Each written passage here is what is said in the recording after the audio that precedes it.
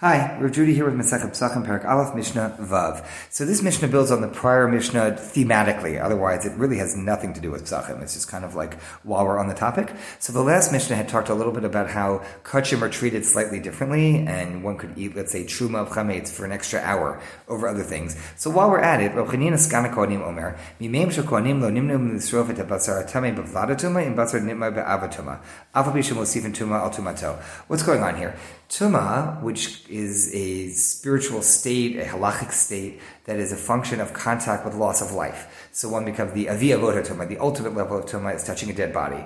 But there's tuma that comes from touching dead animals of various sorts, or even childbirth. Childbirth is wonderful. We're very happy about childbirth. But the woman who had a baby inside her is now tmeya when she gives birth, because she's a life vacuum. There was life in her, and she's now a life vacuum. If she gives birth to a baby girl, Bizman HaMikdash, she would have been tamei twice as long, because she gave birth to one who can give birth. So she's a double life vacuum. All sorts of things that involve loss of life vacuum, are all tuma. So tuma is not necessarily pejorative, but it is what it is. But there are different levels of tuma. That's what we need to know for this Mishnah. And so what Chanina Skana Kohanim says is that for all the days that he can remember for Kohanim, nobody ever hesitated to burn basar shenitma b'vlad tuma, meaning you have kachim meat, you have holy meat, and it's not supposed to get tamei. You're supposed to eat it. There are rules around it. These are korbanot.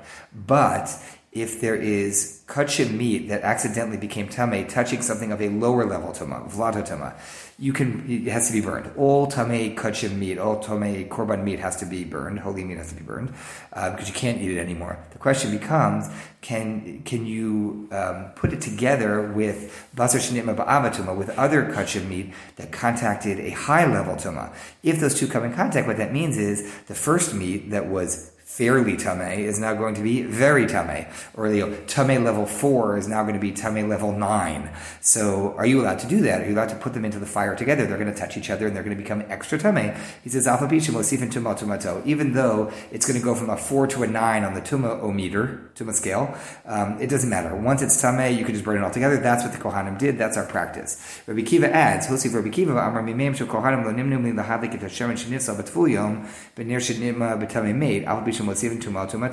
Similarly, if we had oil in the Beit HaMikdash that became tamei touching someone of lesser tuma, in this case a tul yom, somebody who was tamei has now finished their period of being tamei, has gone to mikvah, but has to wait until sunset for this to kick in. So such a person is a lower level tuma. We're going to call them tuma level 2.